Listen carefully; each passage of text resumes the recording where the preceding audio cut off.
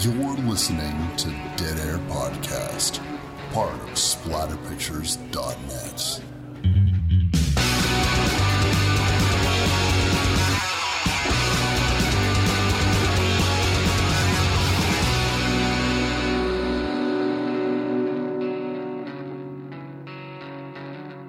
What's up, everybody? Wes Dead Air Knipe here with always Typical Lydia. Today's show, we're going to be doing the 1981 classic Madman. And I'm waiting for Madman Mars. The original title of this film, if you are curious, was Madman the Legend Lives. Like Madman: The Legend Lives. That was the original title of this picture. But that got changed because of two primary factors.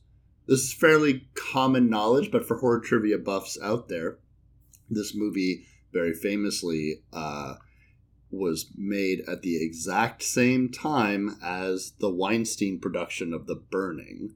And they were both films that featured the East Coast legend hook with a hand man. He didn't really have a hook with a hand. Cropsey. And then simultaneously there was a movie called Frank Sinatra, The Legend Lives.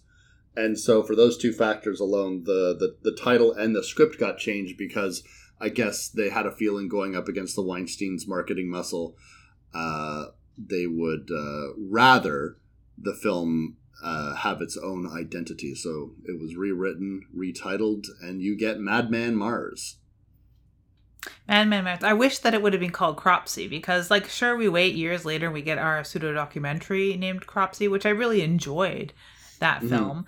But it would have been interesting to have known more about the Cropsey legend when it was, like, more fresh, right? Like, I didn't hear about Cropsey till Cropsey came out. If I'd have known this and The Burning were about a true legend, I'd have been more interested in watching them. Yeah, I learned about Cropsey from actually a documentary.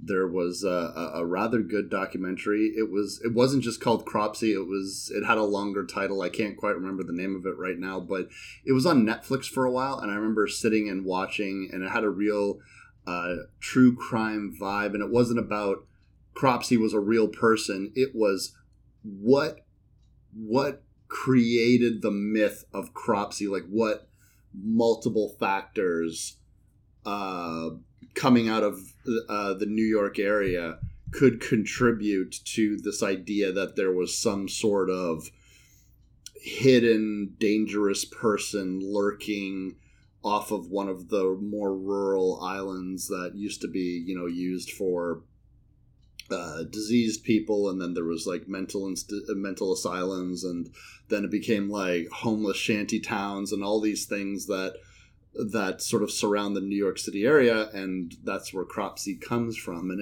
it spreads. It's all, I think there's Cropsey stories in New Jersey and stuff like that. So yeah, that's what that is.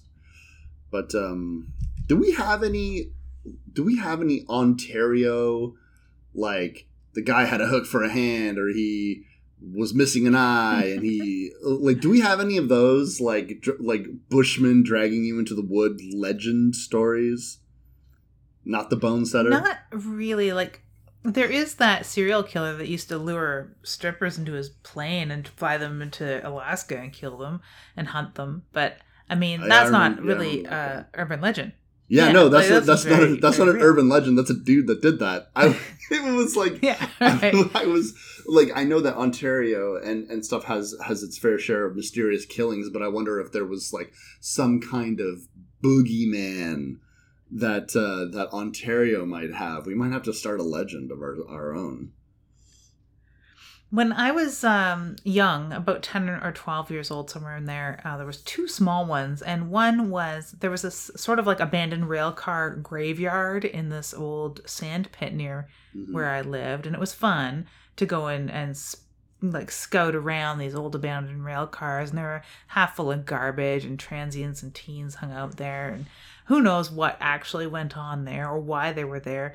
But the legend was that it was populated by a little village of hobos, and the ringleader was one named Boxcar Willie. We were told this by like a 16-year-old who definitely made it up on the fly. Like, looking back, I could tell they made it up on the fly. But we, at like 10 or 12 years old, were very scared to go there. But I think it was just to keep us away from their hangout spot. This 16-year-old just lighting a cigarette, like, Boxcar Willie? Well, that's a name I've not heard in 50 years. That's what it was like. There was apparently another one though, and this one found this is a sort of thing of urban legend where and that was the problem with Cropsey too, is that they couldn't pinpoint if this was really a real thing because it's an urban legend that was taking place in so many areas and so many like where he actually resided or where he actually prayed sort of became like intangible, and like it shifted. So there's apparently a guy that hacked his wife to bits with an axe, and then for days he was chopping wood in the forest, and no one really realized that he had killed his wife for days and days until they went out, because he wasn't coming back from the bush, and they went out to find him because they could hear him chopping in the woods. So they followed the sound of him felling trees, and they started finding parts of her body. Dun dun dun. Oh. So apparently, on dark nights, if you're walking in this forest alone, you can hear someone chopping wood deep in the woods. And it's him, the ghost of the man that chopped his wife up and went berserk. There was a name for him. I just don't remember what it was. But again, I don't know if it's some 16-year-old told me that story. I have no idea. Yeah, it's kind of hard to say. But, I mean, that is the setting. That is the mentality we have to get into. Because we are going to talk about the film Madman. But what is this movie even about anyways, Lids? This movie is about the tree-climbing hillbilly known as Madman, the Macabre Marksman Mars. That was what his real name was, because he was a rootin' tootin' cowboy shootin' down home fella until he got all grunty and lost his boots. He is basically living creepypasta, Wes. He is a living creepypasta. I think that what I love most about Madman is it is a slasher that is not entirely unique. It definitely borrows a lot from other slashers, although not as much as people might think, because... Oh, borrows. That's polite of you, because so many people would use a much heavier term and not borrows at all. They would say steals, rips off, yeah. Yeah. But, I mean, like, the thing that it'd be the most similar to at this point would be something, obviously, like The Burning. The films couldn't be borrowed because they were both basically pulling from the same legend. Friday the 13th was still in its infancy. The first one and the second one might have been out by the time that this one aired. But was released. And, I mean, obviously there was, like, stuff like Halloween, but, like, really, like, Prey had been released. The Prey, sorry. So, like, woodsy camping slashers definitely were out, and the slasher movement was in full swing, bloody swing at that. But Madman definitely has this aura of... We have tried the best, now let's try the rest. But the rest isn't that bad, because I remember the first time I saw it, and I was like, you know what? Pretty good. Pretty fucking good. Pretty good and pretty gushy, and it's like maybe cuts away here and there, but it's got some really ingenious kills, and it's got a fascinating beginning. I don't think any slasher movie starts out with quite that sort of lore. I mean, the only other thing that comes to mind is the beginning of The Fog, perhaps, but that's not the same because it's not really telling you the story that's about to happen. And it seems like a weird tactic, but it sets you up nicely, I think, in that campfire story and nowadays kind of creepypasta way of thinking of this lore.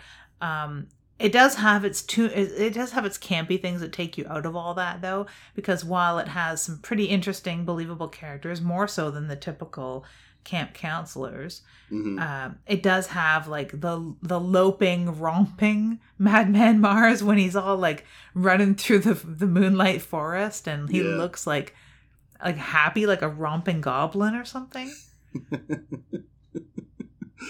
He is very bestial in certain areas, but the goblin is really the right thing to call him. Sometimes it's hard to even say if they could decide whether they were going with giant inarticulate bushman or like monster. It's crazy because part of his legend is not like he was some kind of, simple-minded, deformed person wandering in the woods.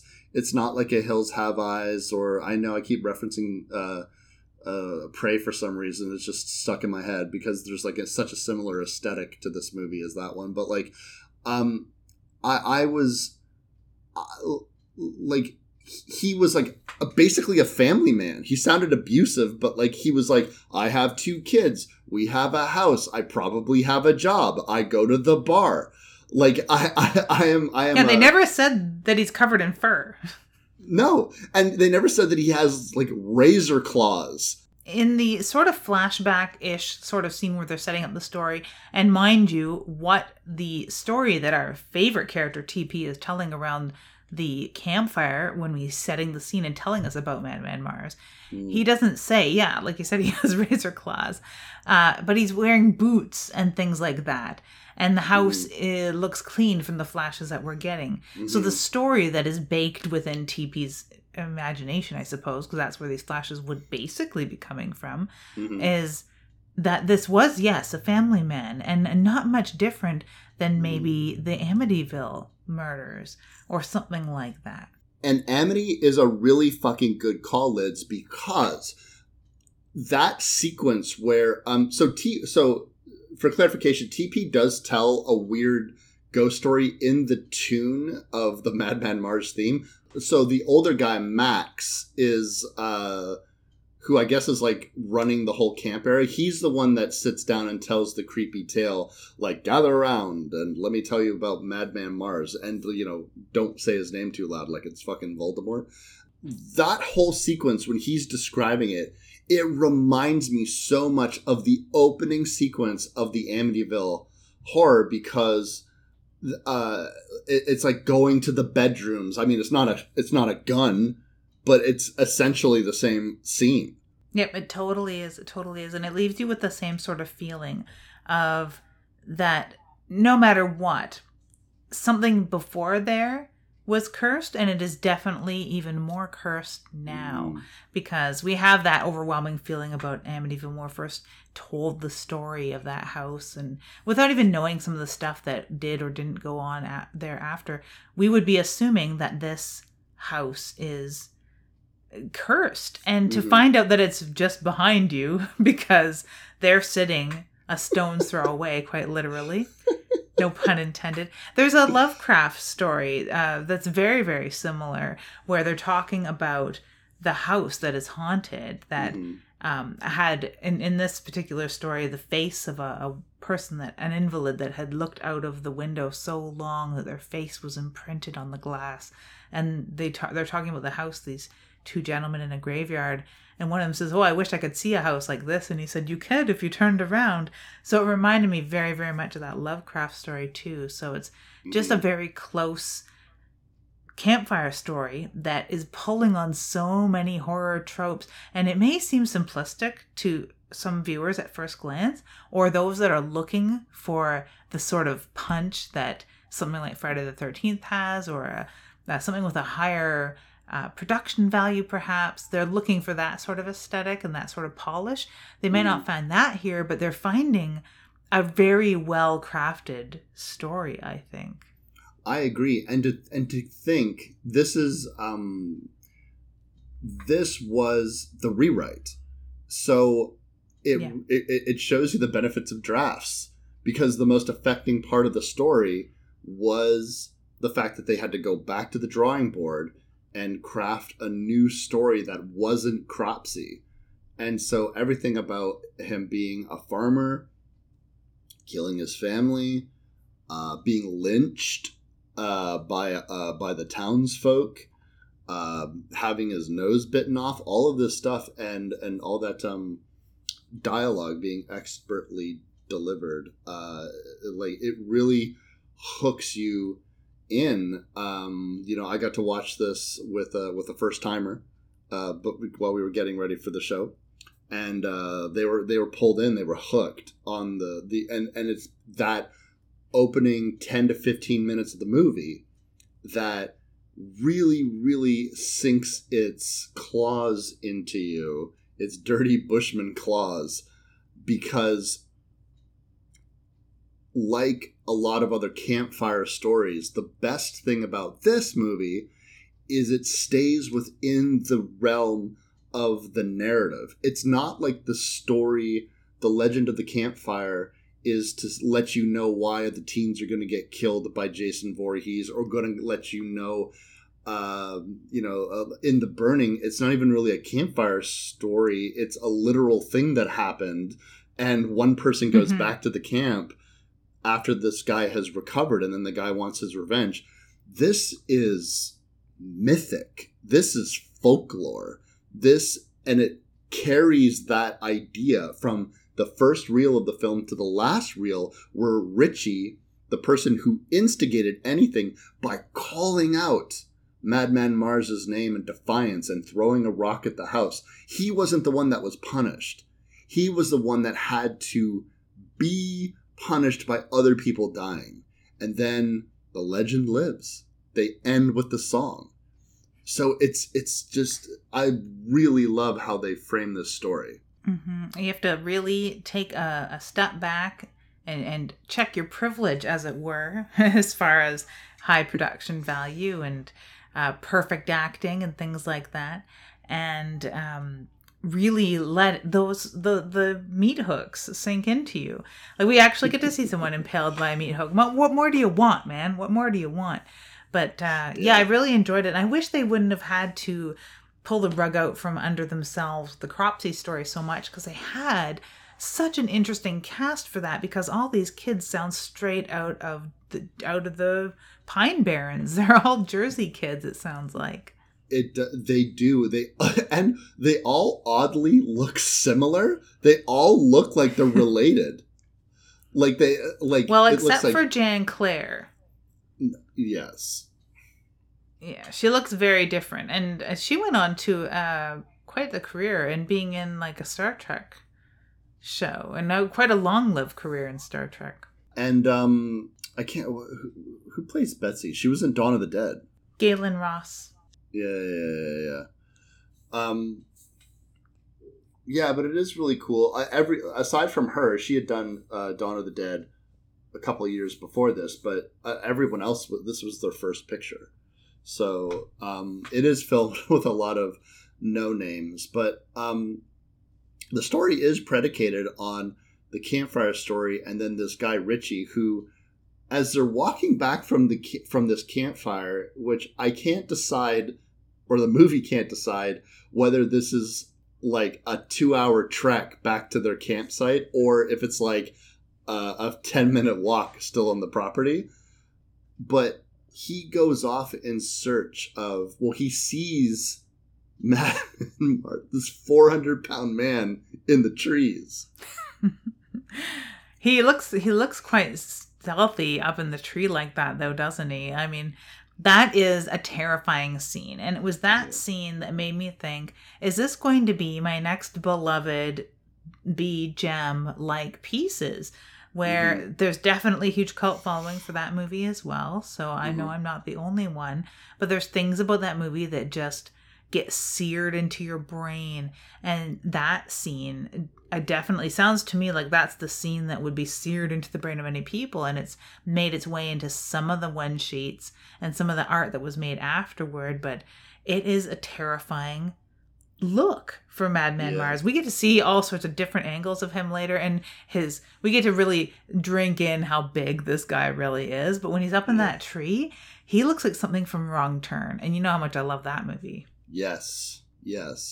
I actually had forgotten that this might this might tickle your fancy in the hillbilly horror aspect of it all. Because I had really forgotten that aspect of it, that he was a farmer and that it's really like he's a very backwoodsy overall big bushy beard type guy. And once I was rewatching the movie for the show and I was like, oh man, Lydia's that. I was like, I don't know if she's going to like it, but I definitely know she's going to like the look of this guy. So the look of the guy, and it's his house. His house is really what sells me entirely, because that looks like so much like my grandmother's house if it had gone to pot entirely. So I think that really, I like that. And I do like the grounds of the house itself, like when he goes loping off across the field and stuff, and just the scrub brush in between trails and clearings and trees. But it is awkward in that he can get from the campfire to his house, or to the camp to his house, within a few strides, it seems. But everyone else is wandering around the bush for hours looking for one another. Yeah. And, you know, they say later on in the film that, oh, you know, Richie's lost, and, you know, we've lost people out here before. It can take like 3 hours. Someone takes a left when they're supposed to take a right. Go off the trail. But I'm like, off the trail? How far could this possibly be? Like, I get the sense sometimes when they're just like, oh, I'm going to go check the campfire and see if we can find Richie. Oh, here we are. Now, like in a lot of time can pass in between those editing, but it definitely feels as though that the campfire is still on the property. But yes, yet they can't seem to find anybody. And Richie, like a babe in the woods, just can't fucking find anything. But Madman Mars also can't really find him. They seem to just be narrowly missing each other. Now, maybe he has a little bit of that madman gene within him, too, and Richie seems to be able to sneak around in the bush soundlessly, although we can hear every snap of every twig that he makes, but he seems to be able to elude Madman Mars for whatever crazy reason. It does stretch the level of believability, but I could tell you what doesn't stretch the believability. How weird these fucking college kids / adults are, because holy fuck are they weird. I was just going to ask you, do they throw a line out here at all to describe why there's no children at this fucking camp? There's like 3 kids. The rest are like grown-ass teenagers and grown-ass adults. One of the kids literally is charged later with driving a bus. So I really don't know. It's apparently a camp for the gifted. So they're not... It's like some kind of weekend retreat. I guess these kids or these counselors or whatever they are, because it's not even like summer. It's the week. It's like the week before Thanksgiving. So like they're all going to this camp since it's the United States, in late November. That does not sound fun at all, because it gets pretty damn chilly. I mean, at least it is a full functioning camp with full on cabins and things like that. Mm-hmm. So you could probably get fairly warm and cozy. I do enjoy that there's no shower scenes in this. It doesn't have as much of that sexy vibe as Friday the 13th. True, but I mean, there is an extended hot tub scene that goes on and on and on and around and around. I was. It's like they're fucking like TP is peacocking, literally. Like, it's like he's got his plumage out and he's like circling his prospective mate, and he's just like, because they just circle around and around, and all to this original song, by the way, that was made for the movie, that was sung by the producer, whose name is escaping me. He's also the person that does the Madman Mars song. He did the music for this production, and it's just like, it kind of reminds me, there was a movie that I saw years ago in one of my, me and my old roommates' famous bad movie Thanksgivings that we used to watch. And there was also a sex scene in a hot tub in which the song that was playing during this hot tub sex scene was actually sung by the actor that's participating in the sex scene. So it was fucking weird. Could you imagine? It's almost like Tommy Wiseau level of stupidity. Could you imagine anything less sexy than like, let me get us all in the mood. And then I turned on my podcast for my lovemaking. Yeah, that would be just vile. I mean, really. The music in this is something that takes me out of it from time to time.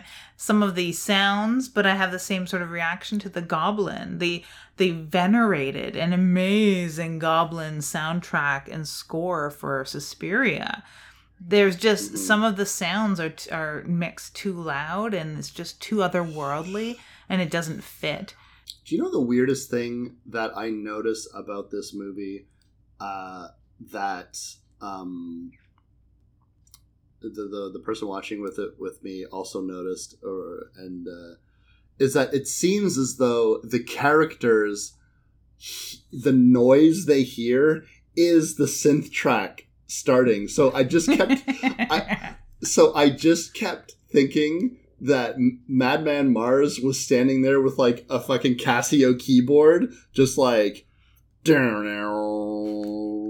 because they seem to be reacting to that noise. It's true. It that makes a lot of sense now, and that's why it mostly didn't sit well with me. Aside from being a little too loud and just too ethereal for something that is so down home. It's a very down home story, really. Thunder cracking would have fit a lot better, actually. But hey, whatever. It was 1981. Yeah. They're like, listen, we got the keyboard. We're using the keyboard. Oh, they probably had a full-on Waterphone Moog setup. They probably had all sorts of old-fashioned analog synths. They probably had a computer the size of like a bus running the music for this thing. Probably. When Richie goes missing and Betsy and TP, we commented on the belt buckle. I really want to talk about the belt buckle again because I can't get over the fact that TP has a novelty belt buckle with his fucking name on the front of it, and the camera lingers on him taking his belt off for what feels like 45 minutes, and we keep seeing the belt buckle like it's a character in this fucking movie. And again, it is like it's a character. Yeah, and again, I wonder, like, imagine if you were about to begin your lovemaking, and then someone takes off their shirt and their belt buckle, and my belt buckle just says Wes on it, just in case you forgot. Like, what the fuck is that?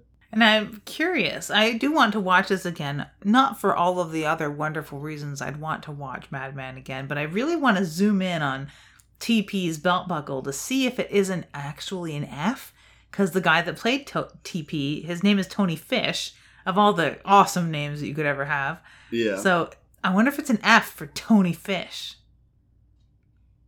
Oh.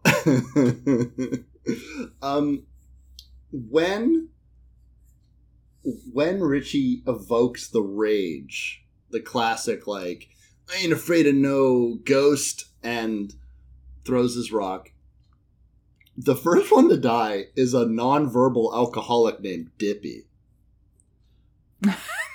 Named Dippy. Oh my god. Isn't he just a real piece of work? It's just like, what is this guy? But what I do love about this sequence with Dippy is, that's such a first draft. Like, it was like when I was playing D&D, I was DMing a campaign one time, and I had this character that was just like sweeping the floor, and they were just like, and someone was like, what's this guy's name? And I'm like, Dusty. Because and it was just like Dusty the floor sweeper. Yeah. Exactly, old Dusty. That character got killed, by the way. But old Dusty the floor sweeper. But that's what Dippy seems like. Where like you're sitting there typing over a script and you're just like, here's a guy that has no lines that I just need to get killed. Dippy. They probably just made them laugh. This gives you a good idea, though, of another, A, the level of gore that this film is going to have, and B, the level of jump scares that they're going to have. Because this jump scare is fucking great. It's well made.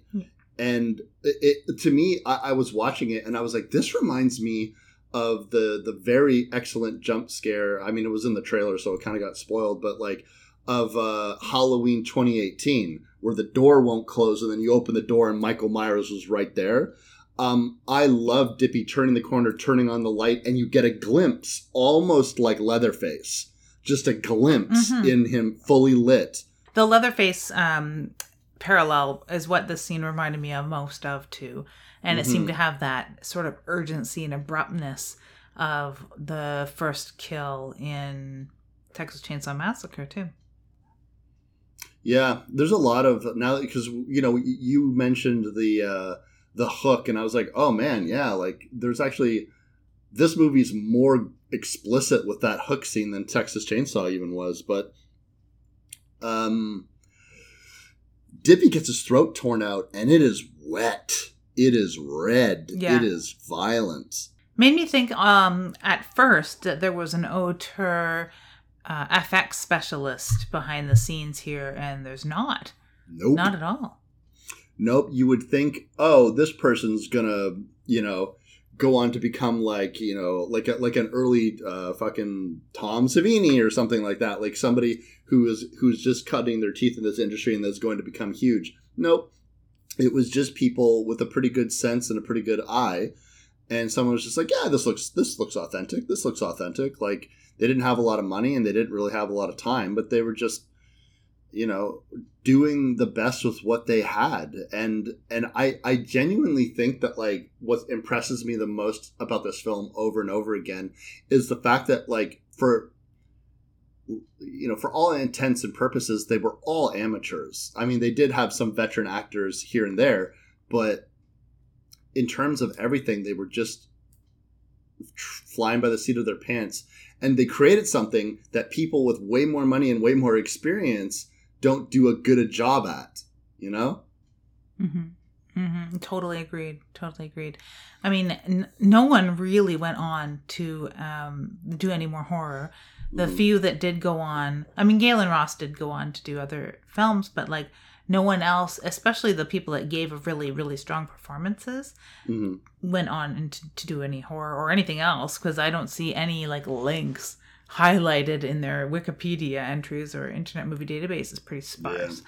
And the filmmaker, I believe it's the original director, is looking at revamping this. About 2 years ago, there was a script done up of a remake with a few tweaks here and there to the story and a few modernizations here and there, but otherwise a in the flesh remake of this film. And that's the only real blip I'd ever heard of this. Oh, I didn't even hear that. Yeah, that's interesting. I wonder, I don't know if it's still being shelved. Like, I don't know if this is like a Savini's Nightmare City kind of situation where people talk around it and toss it around every so many years, or if this is a bona fide project that is on the back burner. Who knows? Especially nowadays, like, who knows what's happening with any project. Now, speaking of on the back burner, things are about to get a little hot. Because, as we know, camp counselors at night, Wes, don't only get naked they also split up. They tend to fucking split up. Max has gone into town to go play cards and pick up some things in the store at I don't know what time at night, because some scenes seem to be shot day for night, and some scenes are shot what seems like sunset. Some things seem to be the dead of night. So it's really hard to tell what time it is even. They've sent all the kids to bed with quotes around it, because the kids are up waiting for Richie to come back, because Richie's technically one of the kids. And the counselors aren't that concerned. They're going to go and hang out in their tents and have hot tub parties or whatever the hell they're doing, right? The only people that seem very concerned are the fucking kids that are supposed to be asleep. Yeah, the one thing I'll say about Max, the leader of the pack, is that I was actually discussing with my girlfriend, who do you think's the better head of the counselor, Mr. Christie for Friday the 13th or Max? And we both agreed Max. Max said, I'm going into town to play some cards, and that's going to be it. Christie, if you remember, says he's going to go grab some lunch, and he'll be back before it gets dark. And not only does he not even... Like Christie's at that diner for like what feels like 15 hours, because he has no intent of ever going back. And then he's basically making fun of the kids. And Max is just like, yeah, I'm going to go play some cards. Hey, you know all that beer you got? Save me a beer. So I'm down with Max. He's a very chill dude. But he is very absentee. And when TP goes to look for Richie, Betsy sees Madman Mars.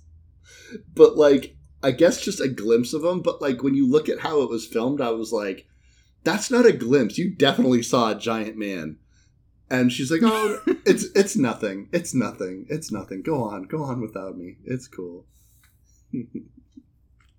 Yeah, she does have that sort of like, let's scare Jessica to death. Something that came up previously comes up again. It's the whole, am I crazy? I must be crazy because I'm a woman, right? So my vagina's making me see things. She definitely blames herself for having seen what couldn't have been a giant man menacing in the dark and lurking and watching them. Yeah, even though it's clear as day, it was a very giant man. He's like 450 pounds. He's like 6'11". It's crazy. This dude's huge. But the death scene of TP, I'm going to say, I might never admit this again, it is genuinely upsetting because they do such a good job with the makeup in this scene. So what ends up happening is TP gets lynched, essentially, not unlike Madman Mars was. He actually creates like kind of an elaborate pulley system, but he is an expert. And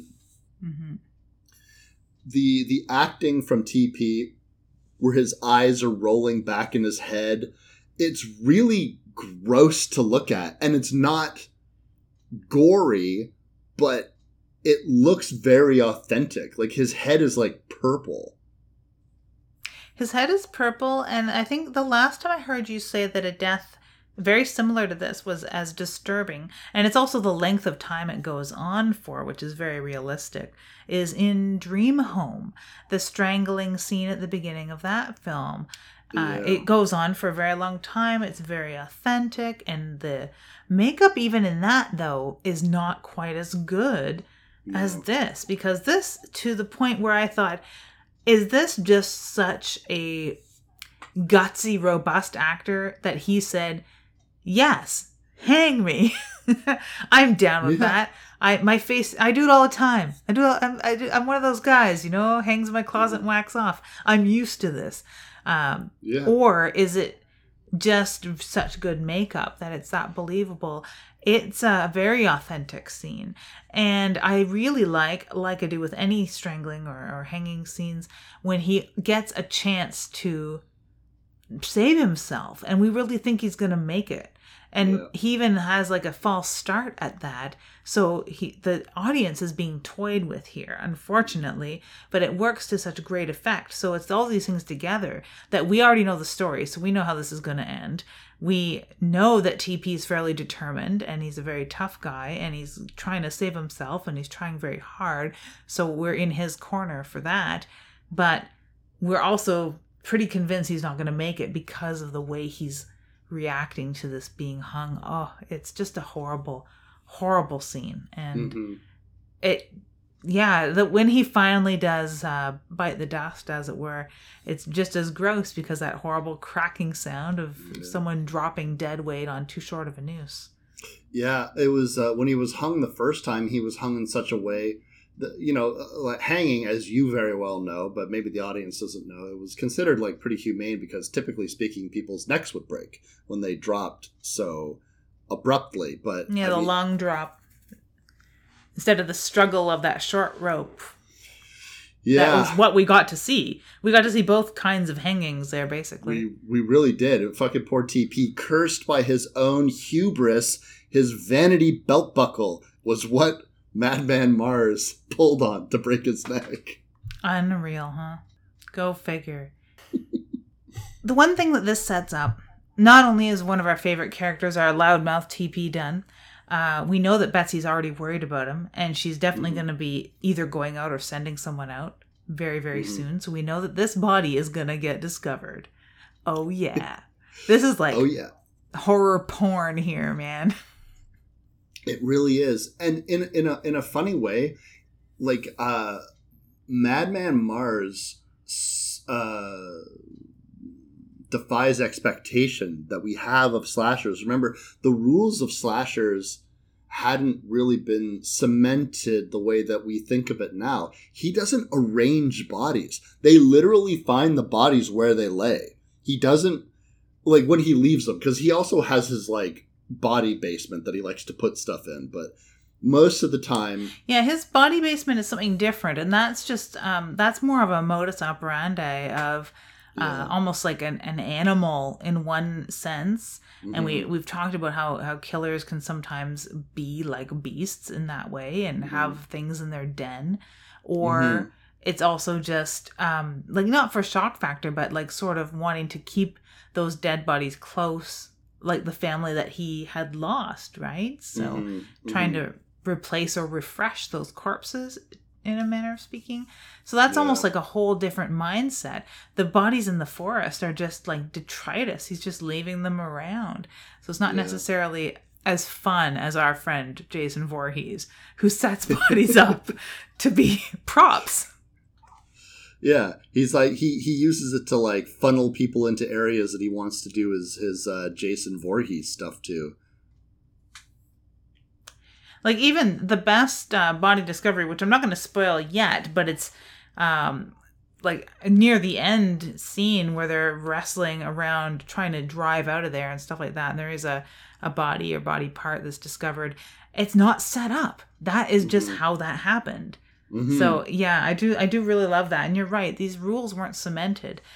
Oddly enough, this rule wasn't followed as often as the let's pose the corpses in sort of like an offensive or scandalous way. Or a fun way where they'll fall out of a cupboard and scare people. I always think about that scene in Slumber Party Massacre where the fridge door won't close because there's the body in it. We do get some fridge scene here. We get a lot of chases too. And that's something that I really do like. For someone who's as big and is going back and forth between the farmhouse and the camp so often, we get a lot of very tense chase scenes. Once all bets are off and he's chasing these teens around with abandon. Yeah, there's one of my particular favorite death scenes coming up is the character of Stacy. Stacy is, for lack of like a really solid background for too many of the characters, she seems to be Betsy's best friend, or at least the best friend for the summer. Somebody who would have gotten close or whatever during their trip. When she goes out looking, and she takes their big yellow truck out, she eventually has car trouble. And this is where Madman Mars, he's such a big dude that you think that they would stick to, I'm a big hulking brute. I use brute strength to do stuff. But this guy is jumping around and running and cutting through trees, and like a fucking kangaroo just jumps on the front of the car and decapitates her head. Yeah, and this is also like just to play up his fleet-footedness and his lithe, monkey-like behaviors. He jumps up on top of the truck without being noticed, and he is a big fucking dude. You're not kidding with his like 6'11", 450 pounds. Somehow he clambers up or leaps up or simply appears on top of the truck and watches her work on the truck for a few minutes for full effect, because he wants to cut her head off at a good spot. Because if he jumped down on the hood of the truck, he would hurt her very, very bad, but he might not chop her head off. So he waits, like very, very calculated, this gigantic bushman. And we're treated to some more scenes. You have so many instances of like, because like there's quite a few actual kills in this movie, because there's actually quite a few adult/counselors. But again, it's all about how can you split them up further, because they are just sort of like lying in a living room together, like heads all adjacent to each other, like asking like, do you think stars know they're stars, or whatever the fuck shit they say. But one of them, that sounds about right to me. Especially like Betsy's character looks very, very hippy dippy, and to the point that before Stacy bites it or gets bit or whatever, she hustles Betsy into the office and is like, you just stay here because you're a girl and I'm a girl, but I'm a girl of action and I'm going to go and save the day with a flashlight, but you're not that type, so you just stay here. And Betsy's like, yeah, I suppose you're right. Yeah, she's that she's like, oh, I'm not like other girls, I'm a cool girl. You're like other girls, I'm not like other girls. Remember that, cool girl. Anyway, see you later. Can't you see how? That's pretty much it.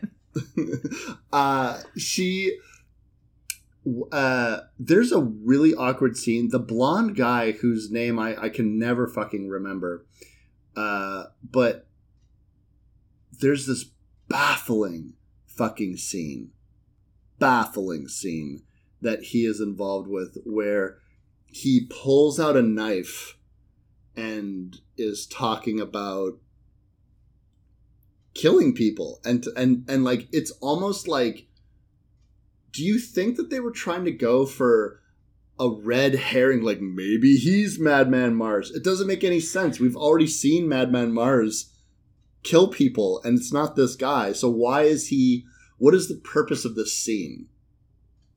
I thought it was just a real Holden Caulfield dark night of the soul moment, where he's like, this is my people hunting hat, this is aren't you scared of me? You never know what anyone's gonna do. I don't know myself. And then you realize that all of them have knives, basically.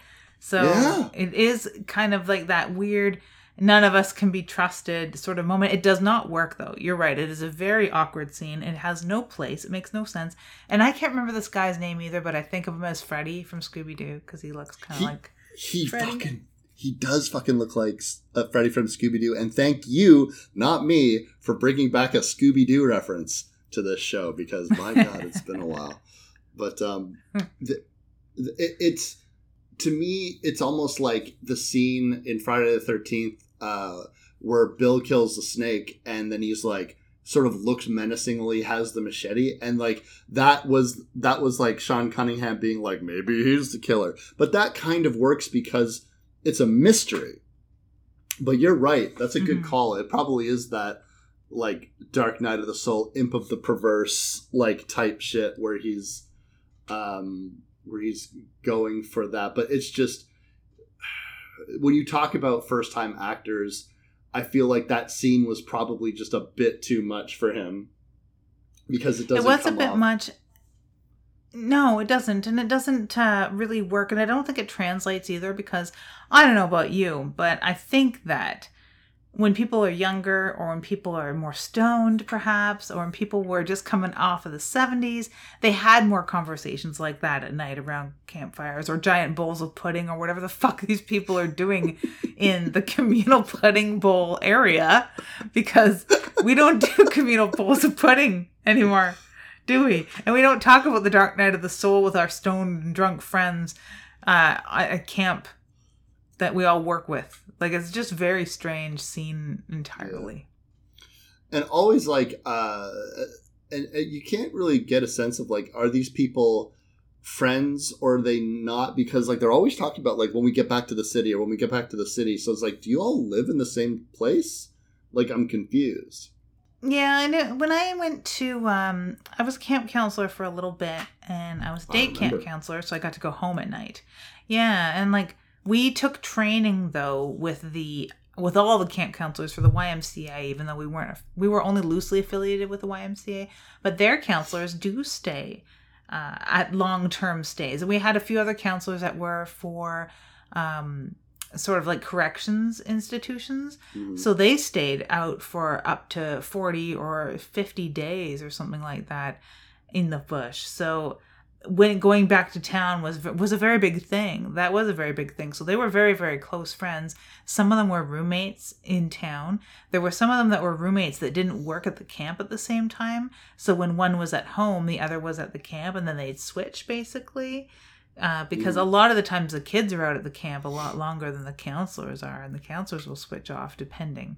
So like, I could totally get this. Like, when we go back to town, TP says, you're going to forget all about me, talking about Betsy. Yeah. Because it's sort of like that, what do you call that? The December-May relationship where people hook up for the winter. I had someone explain that to me once, and I'd never encountered that necessarily, but she often looked for a mate for a December-May.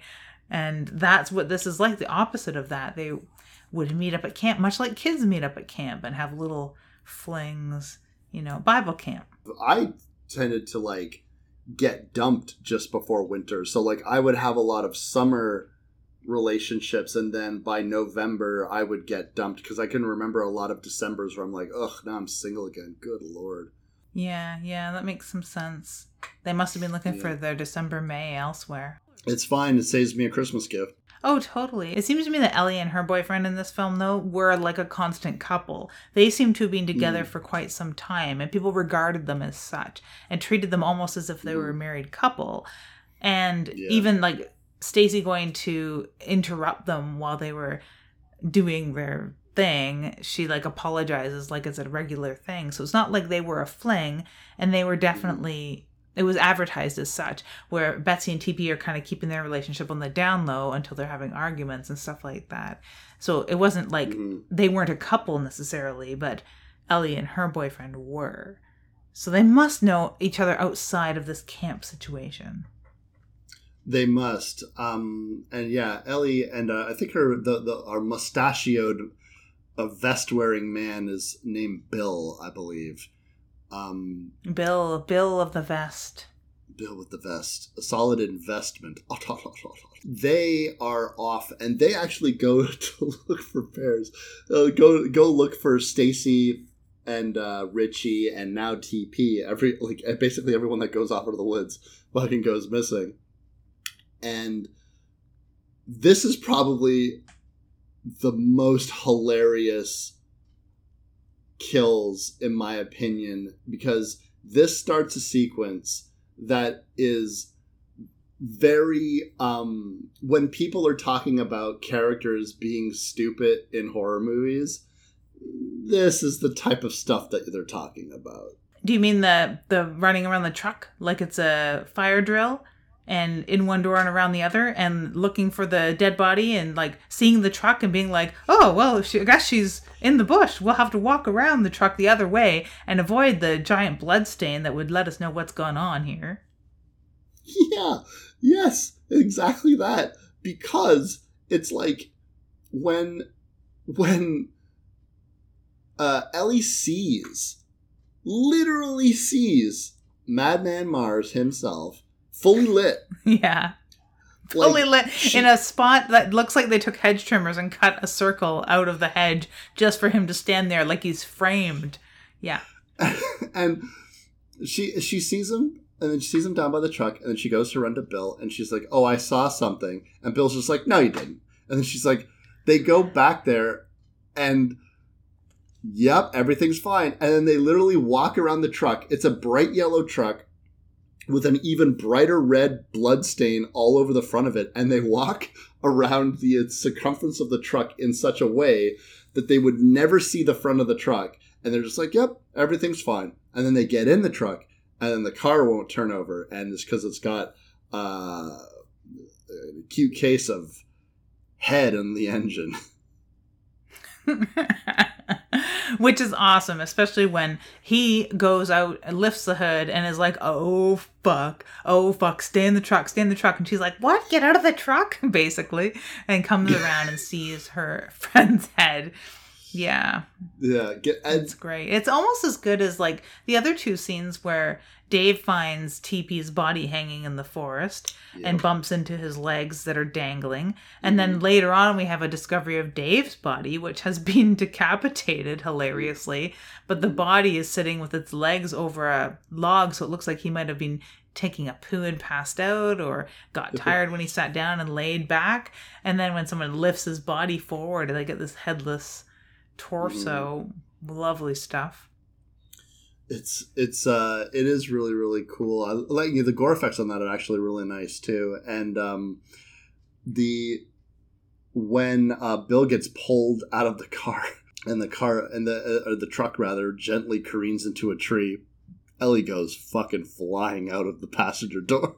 Which almost like she's spring-loaded. It's hilarious. Now, her chase scene, she gets probably the Scream Queen crown here in this film. Like, you would assume that it's maybe Betsy just because of the nature of her character, but it's really Ellie that sings here, no pun intended, because she has a glorious scream. She gets face-to-face with Madman Mars on numerous occasions, and she's wily, so it does have the wherewithal to sneak and hide quietly, and she doesn't do that weird whimpering thing that people do when they're hiding in horror movies. She actually hides very effectively.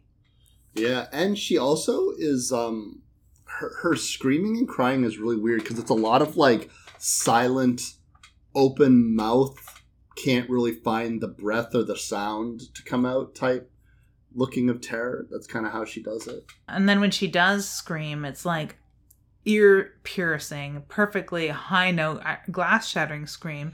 But she gets back to the camp through the bush and eludes Madman Mars for the time being, and is looking all over for somewhere to hide. And she tears everything out of the fridge and jumps in the fridge and hides. Of all places. While Madman Mars is literally like 10 feet away. Like, she's just like, could you imagine going to your refrigerator right now, pulling the door open, literally pulling the shelving out of your fridge with all the food in it, going to the fridge, and then suspecting that, like, Chris sitting in the living room wouldn't know what you were doing? No, I wouldn't be able to pull that off, no. And granted, there's very few things in this fridge at this camp, but they're still on the floor. They're all over the floor. You can hear what she's doing. Yeah. And the stuff is all over the floor. I guess Madman Mars doesn't understand what a fridge is or how one operates, perhaps. But she is like, she doesn't spend that much time in there either, because he trashes the place with her in the fridge. And seconds later, she's brave enough to emerge. Yeah, this sequence is, you really brought up a good point. This sequence really is the most slashery of the sequences, and you'd think that scenes like this would be left to the final girl. But, first of all, this is not a final girl movie. Second of all, our protagonist doesn't have a chase sequence that goes on this long, and you bringing that up is really making me marinate on that. That's very interesting, isn't it? It really is, because like you said, the rules weren't written, and this particular thing that usually does belong to the final girl, where she gets her comeuppance, they shove that in our face, if it was a rule. And they also shove the final girl in our face entirely too, which is great. And that's what makes it such a satisfying movie, I believe, because despite Madman Mars, his physique being absolutely otherworldly and troll-like and not human at all, the way that he's behaving as a killer is very human, because he's not being tricked. He's not allowing himself to be necessarily duped. He's not letting his emotions get the better of him, or any of those fun tricks that usually are our outs when it comes to serial killer slashers. Yeah, it's fascinating because, by the way, let me ask you this. Is Ellie dead when Betsy shoots her with the gun, or is that Madman Mars throwing her body up against the window? Like, or is she alive? Well, I didn't think she was dead. Yeah, I know, that's a really good question. I thought she was very alive. Me too. I think that because Ellie gets an axe to the chest, neck area, and presumably she's dead.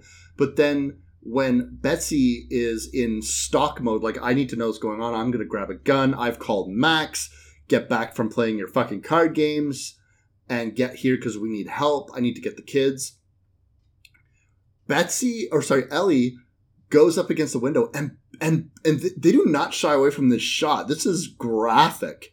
Like, this is like fucking Maniac levels. Well, maybe not a head explosion, but like, this is like a point blank rifle shot to Ellie. And I was like, Betsy just fucking killed her. But then I was like, it's lovely. Yeah, but then I was like, did Mars shove her up with a gun? But I was like, no, because he's nowhere there. He's not there. So he didn't do that, I don't think. I don't think he did either. And I do believe that she would have survived that blow to the chest. And it seemed to me that she was animated on her own, under her own power. Like, I don't think that she was a funny prop. Because that would go against the Madman Mars we know so far. He doesn't, like, use dead bodies as fun props. He lets them lie for the most part, unless he brings them back to populate his body basement. But other than that, he does just leave the bodies, and that seemed like a body that he would have left. Yeah. Now I want to go back and scene by scene that scene. Yeah, right. There's a sense when that happens that Betsy might not think that she was responsible for killing somebody, because she doesn't seem to dwell on it too long, or maybe she doesn't feel like she has time. And she gathers up the kids, all 5 of them. There's literally only 5 children at this place, and then gets them onto a bus. The oldest teen tries to help her close the door. And this actually made me remember a time when even our OC Transpo buses had the manual, like the bus driver had to actually open the door, because I had forgotten that was ever something that needed to be done. Yeah, it reminded me very much of taking the school bus, the country school bus that used to be like, the longest school bus ride I ever had was a 2-hour school bus ride back and forth, and that involved like switching 3 different buses. And so I spent a lot of time on school buses, especially ones like this where they had that cranking door closer thing. Yeah. It was insane, too, because it took quite a bit of strength to actually open and close a door, especially when the bus was getting older. Mm-hmm. So it's weird to see these 2 people struggling with it, and his weird paw claws or whatever's going on there. Sure, they're prosthetics, but like they're weird and big. Yeah, and he doesn't wear shoes either. Like, he is rocking the big bare feet. It just lends itself to, like, what is he? Was he always this weird half-human bush yeti? He looked like a fucking yeti, Wes. Yeah, he really does. And I'm wondering, did he like, when he was lynched and he died, did he come back as something more monstrous? Like, did the spirit of the woods change him into some sort of manifestation of some kind of demon? Is he a Wendigo? Like, what is happening? They zoom in on his hand, and aside from its weird claws and things like that, and the hair that he has, and the weird hobbit feet that he's got going on, there's a huge wound on one of his hands that looks like, for lack of a better term, zombified, because it shows the bone and the sinew, but he shows no pain, and it's not healing. It looks like dead flesh. Mm-hmm. So I think you're onto something with him being imbued with the forest spirit, Wendigo, or something. He's undead regardless. Yeah, it's like, was he basically cursed or punished for being an evil man? But then it's weird because it's like, well, it allows him to keep killing, but like maybe he's in like horrible pain. Maybe he can feel himself decompose.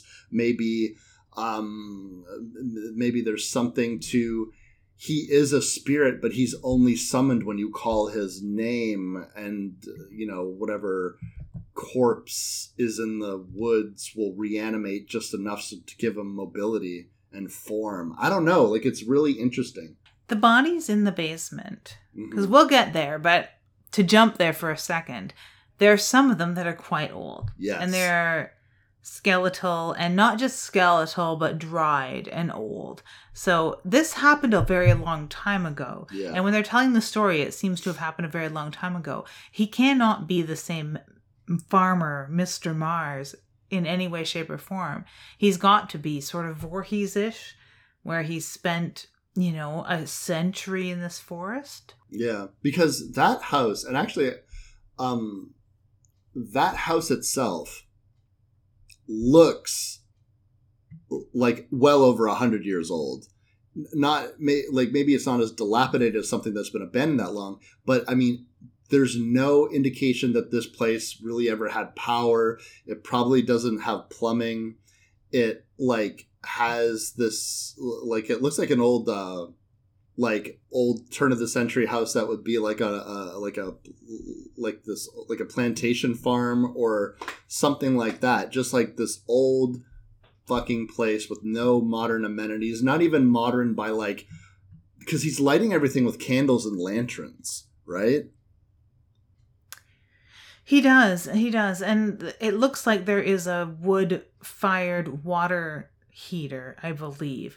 Now, this house is got to be older than my grandmother's house, which it itself was over a century old when we lived in it. Mm-hmm. So this house definitely must be, it's got to be late 1800s, if not early.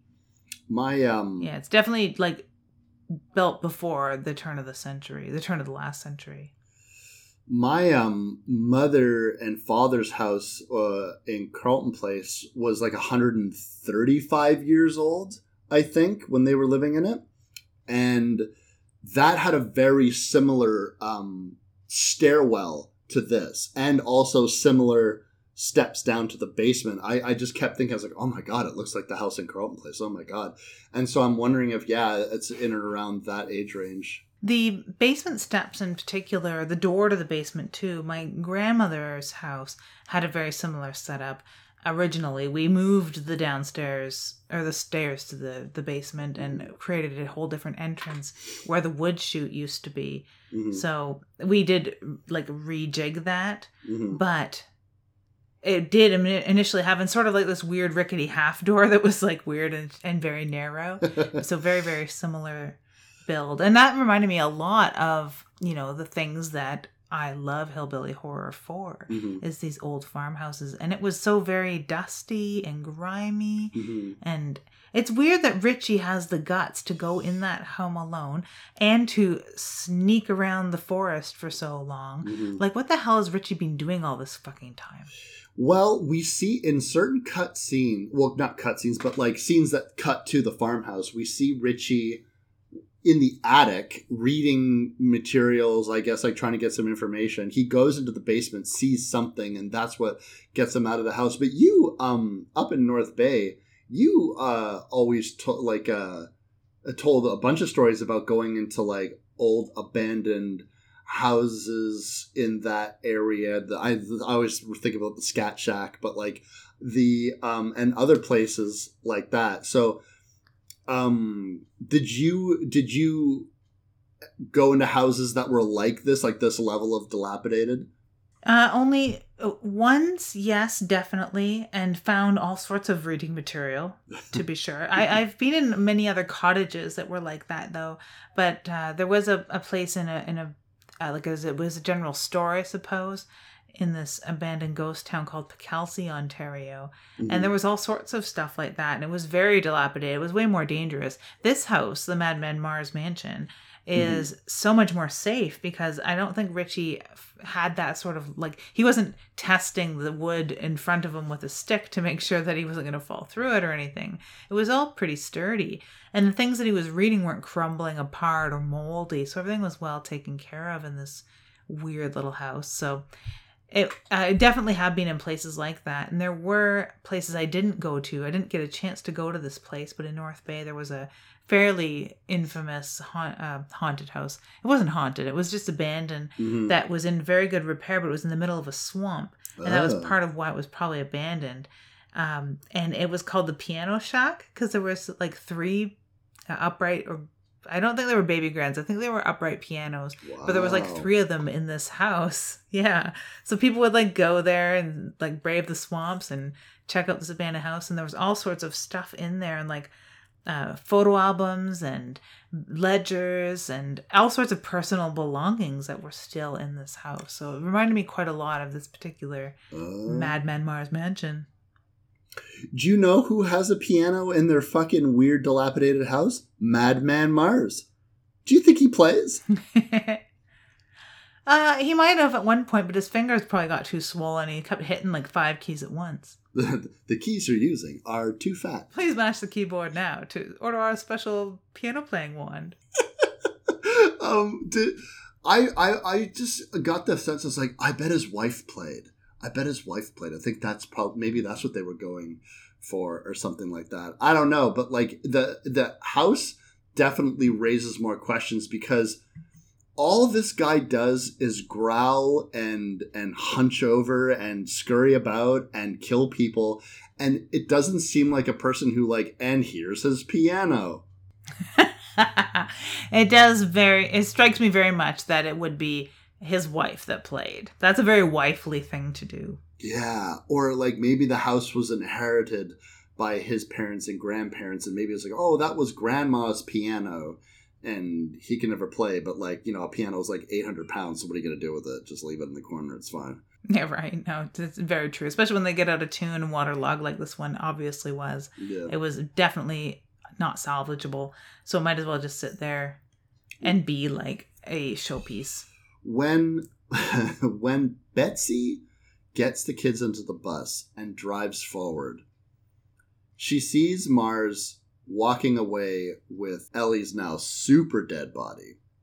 And she decides that she has got to go see if anyone else is alive. She is going to go to the house with her gun and her knife that she's had on her belt the whole time and abandons the kids. This is definitely one of those things where I'm just you're away. You've gotten away. He's given up. You're in a giant bus. He cannot get in. He's what are you doing? I know. And usually, of course, when it comes to a final girl, so to speak, there's a reason why they want to do this. They want to stop them forever, or they want to save their loved one. I don't think that she is convinced that TP is in there alive. Right. I don't think that's what her driving force is. I don't think that she thinks she can stop him once and for all.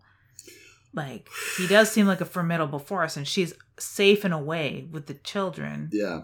Which, in theory, should be her top priority. Why she forfeits her life. Yeah.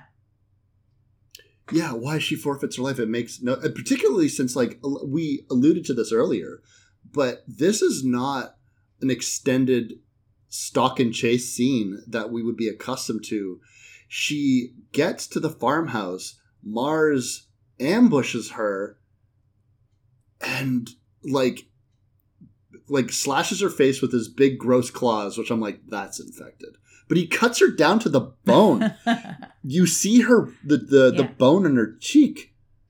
And then he brings her ass downstairs and just immediately impales her on a meat hook. And with her last ounce of strength, she, I guess, stabs him in the shoulder with the knife that she had the whole time. And then the whole farmhouse goes up like he douses it in kerosene every night before he goes to sleep. And that's the end of that. Yeah, it's fucking mental.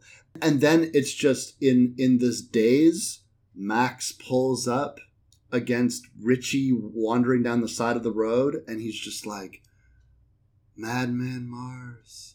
It was Madman Mars. He's real. And it's just like, you caused this, Richie. Yeah.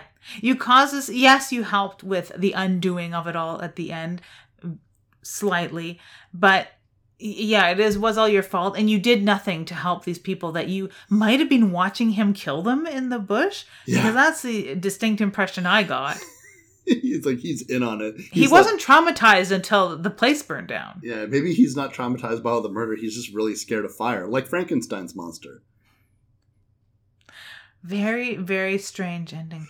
And I did like, though, that last-ditch effort at stabbing him. Like, that's going to fucking do anything. Really, honestly. Yeah, he does wince in pain, though, which, aside from the fact when they were, like, hitting his big rubbery paw in the bus, it was really the only time that I ever got this distinct impression was, like, that you could even hurt him. Because he seemed kind of, like, he didn't really give anyone he got the drop on so many people that no one really had a chance to fight back, but, like, in that sense, I was like, oh, I guess it actually does hurt his hand, sort of.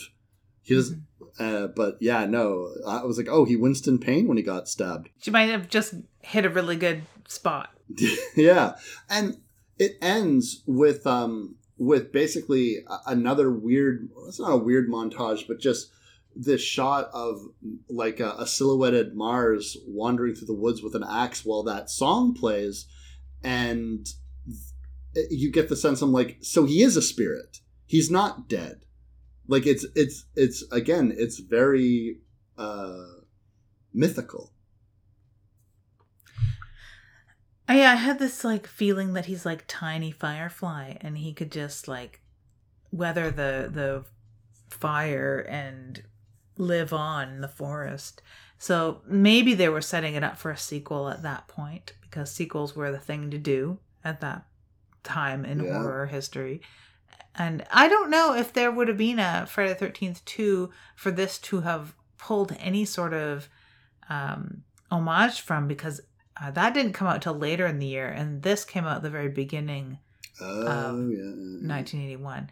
So it would have just been things like Black Christmas and Friday the 13th, the first one, The Burning, that was being filmed at the same time. So I don't know, other than not wanting to base something on it, if they were doing any sort of sharing, or if they understood what the storylines were and what they were doing as far as the way that their killers were behaving or the kills themselves. So I don't know if they had any of that to draw on at all. It's hard to say, so much of making movies and really making anything, as you well know, it's such an insular thing sometimes. Like sometimes people will think that you must have been watching this, or you must have been reading this, or like, were you inspired by that? I'm like, man, you have no idea how you are just so up your own ass when you're really in creation mode that you're not paying attention to other things. Because I personally don't like to engage in too much stuff if I'm making something, because I don't want it poisoning my brain for that very reason. Yeah, that makes sense. I'm writing a story called Dark Farm right now, and it's I'm a guess about a third of the way through the book, and in draft, and I'm certainly not reading anything. Like there's a book I read a long time ago called Dark 30 that has an all kind of similar aura as far as the way the farm is, but I'm certainly not watching other farm type slasher sort of supernatural stories at all, or drawing on that necessarily. And if I were to stop for a second and think about all of those, or even Mad Men, the farmhouse scenes and stuff like that, and how that would relate to what I'm writing, I do even have those things to draw on, but I'm not. Because, yeah, you are up your own ass when you're creating something. And there may be some things that are directly influencing you at the get-go, but once the story starts really taking shape, it's its own thing entirely. So, yeah, they could have been even divorced entirely from what we're considering slasher classics while they were creating this, and totally doing it in a vacuum. Mm-hmm. You know, I wanted to say that the thing about slasher movies from what's considered to be the golden age of slashers, 1978 to 1984, is that most of the time those guys were seeing what was making the money and just kind of trying to do, well, let's just do something like that. And then they just made their own movies. They weren't really...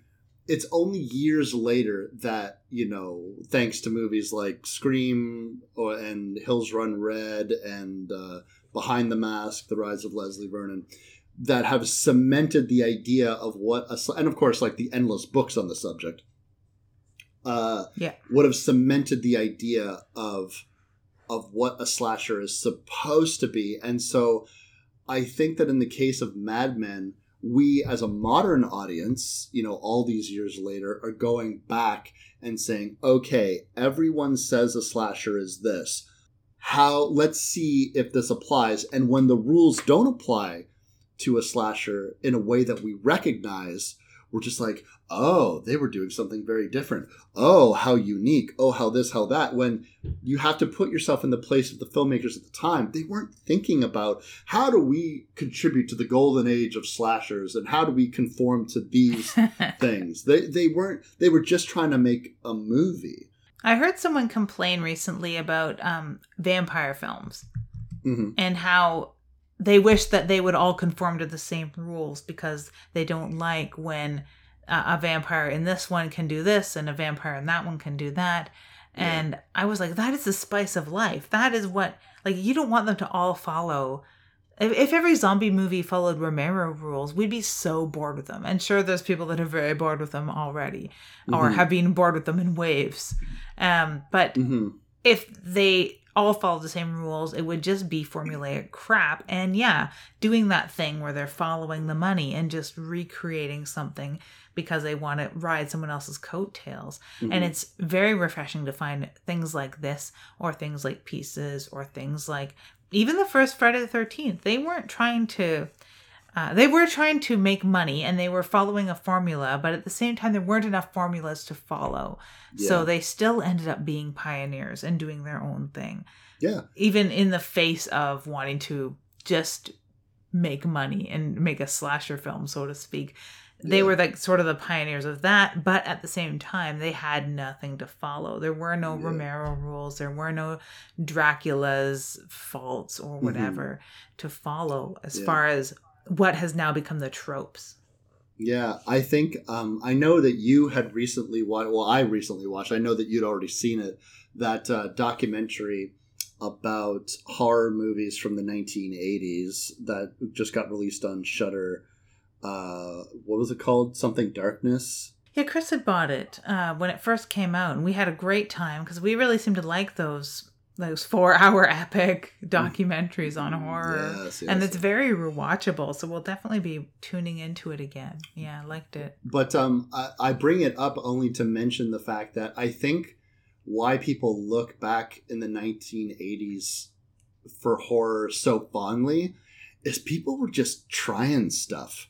They're just like, I don't know, let's do a movie. Let's see what happens. They weren't so concerned because there wasn't this idea of script by committee. There wasn't this idea of like these 12 elements worked in this movie, so let's just do that. There was, but at the same time, there was a lot of people that are just like, let's just try it, see what happens. Let's just try it, see what happens. Yeah, I want to make a movie. Here's my no budget production company. Let's go try something. Whereas, and I think that what I bristle at with this, I know you had recently had a whole conversation with this with Amy Jane Vosper on your Typical Books podcast. Nearly 2-hour conversation, which I listened to all of because it's available on Spotify, the audio-only versions, which is helpful for me at work. It is. What I bristle at with the whole idea of like, it's modern, but let's make it the 80s, is because I feel like now filmmakers are tapping into this idea that to make something, wasn't it better back in the 80s? Wasn't horror better back in the 80s? But I was like, you are doing something so modern, which is you are playing it so safe by relying on pioneers of horror who were just trying to make a movie. So maybe if more people just tried to make a movie, we would stop looking back on previous decades as, well, it's never getting better than that. It's never getting better than that. And stop poo-pooing everything that's modern. And I know I'm the last person that should say that, because I basically wish like the year never rolled to 1996. But like, I definitely feel that by trying to make an 80s slasher in the modern era, you really are no better than like a Blumhouse production cycle that's just like, here's your divorced parents and a peanut butter eating kid and a ghost that looks like what every other ghost looks like in the closet, and there's your fucking movie.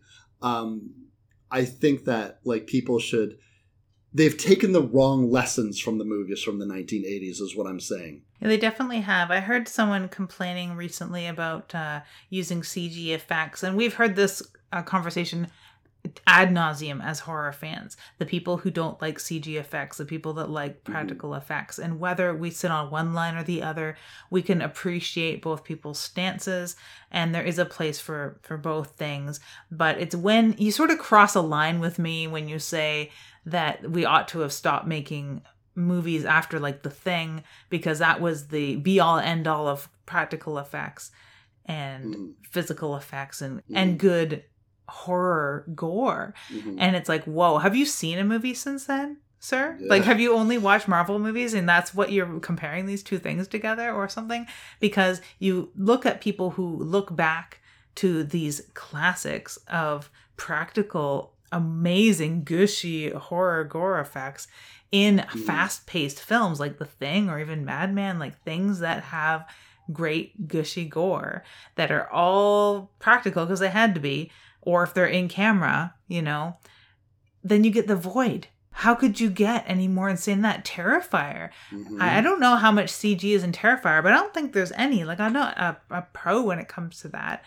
But there's some really great effects in Bone Tomahawk. Like, all those things reached back.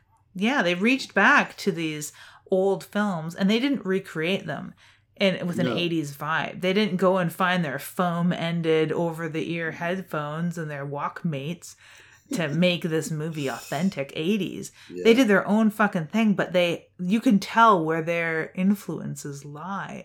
And that's the difference in pulling out your real love of this genre from somewhere and making it your own and doing something. Sure, your head is up your ass while you're doing it, but you're creating something as iconic as these new classics like The Void. But then there's people out there that are going to poo-poo it because it's not from 1981. That's a shame. I completely agree. I really, really do. I think that I think what I love about movies from the bygone era is not that I necessarily think that they're better than modern movies. I think what I like about it is the honesty of just people trying to make a movie. We're just trying to make a movie here, folks. That's all we're trying to do. As opposed to trying to adhere to a formula or opposed to winking at the camera being like, don't you miss your Walkman? Like, it's just like, ironically, a lot more honest to me. And I guess that's really the only point I was trying to make. And I think that like what could be baffling to people about Mad Men and even The Burning, because these are both like final boy movies technically. And, like sometimes in our endless attempt to intellectualize things that can't necessarily be intellectualized, we can somehow end up shooting ourselves in the foot because for years and years you're going to be like, well, a slasher is this, it has to be this, and this is what it looks like. And when we make slashers now, it has to look like it's from the 1980s, and if it's not, then it's not a real slasher, and this, that, and the other thing. Or like slashers can only be good if they were made in 1978 or to 1984, and then any other slasher that is a fake slasher. I think we're doing ourselves a massive disservice, and to stop trying to like categorize upon categorize upon categorize something. Didn't mean to get into a whole lot there. Definitely. No, and it's why films that deal with women not being like not having the comeuppance at the end, or men having weaknesses, they sort of get lost somehow in this. Like I'm thinking of Blood Rage. Blood Rage, thinking of The Burning. The Burning, yeah. Like they're all having to do with something uncomfortable about male strength, and a lot of times, and they don't fit that mold of like crazed madman chasing scantily clad woman through the forest, and she ends up coming out on top somehow, and not in a sexy way. In a bloody way. Her rebirth and that whole Carol Clover thing. You're totally right, because like it is those slasher movies that don't fit that narrative that we've created over the decades that tend to get lost in the shuffle, like Mad Men. I think my favorite thing about Mad Men is that opening scene, not just the song. The song is one thing, but it's that image, that picture of like the forest and it's parting at a glade. And then we get that crazy sting of synthetic sound, and then Madman in the most amazing font ever known to man. That is very good. That says 80s slasher horror to me like nothing else. Totally. So, do we know what we got next for them, or is it we just still flying by the seat of our pants? We are flying by the seat of our pants. I don't know what we're going to do. I kind of like this back to the splatter pictures roots kind of vibe. So if we can think of something else that's kind of summary. We were talking about going back into some Stephen King-a-palooza before summer ends. We're going to be going back to school, so we're tossing around some titles there. So I don't know. We'll let you know maybe on the social medias. Now that we're back, people will probably start trickling back to pay attention when we're talking about Splatter Pictures Dead Air. That's true. I'm Wes Knight. And I'm Typical Lydia. And you've been listening to Dead Air.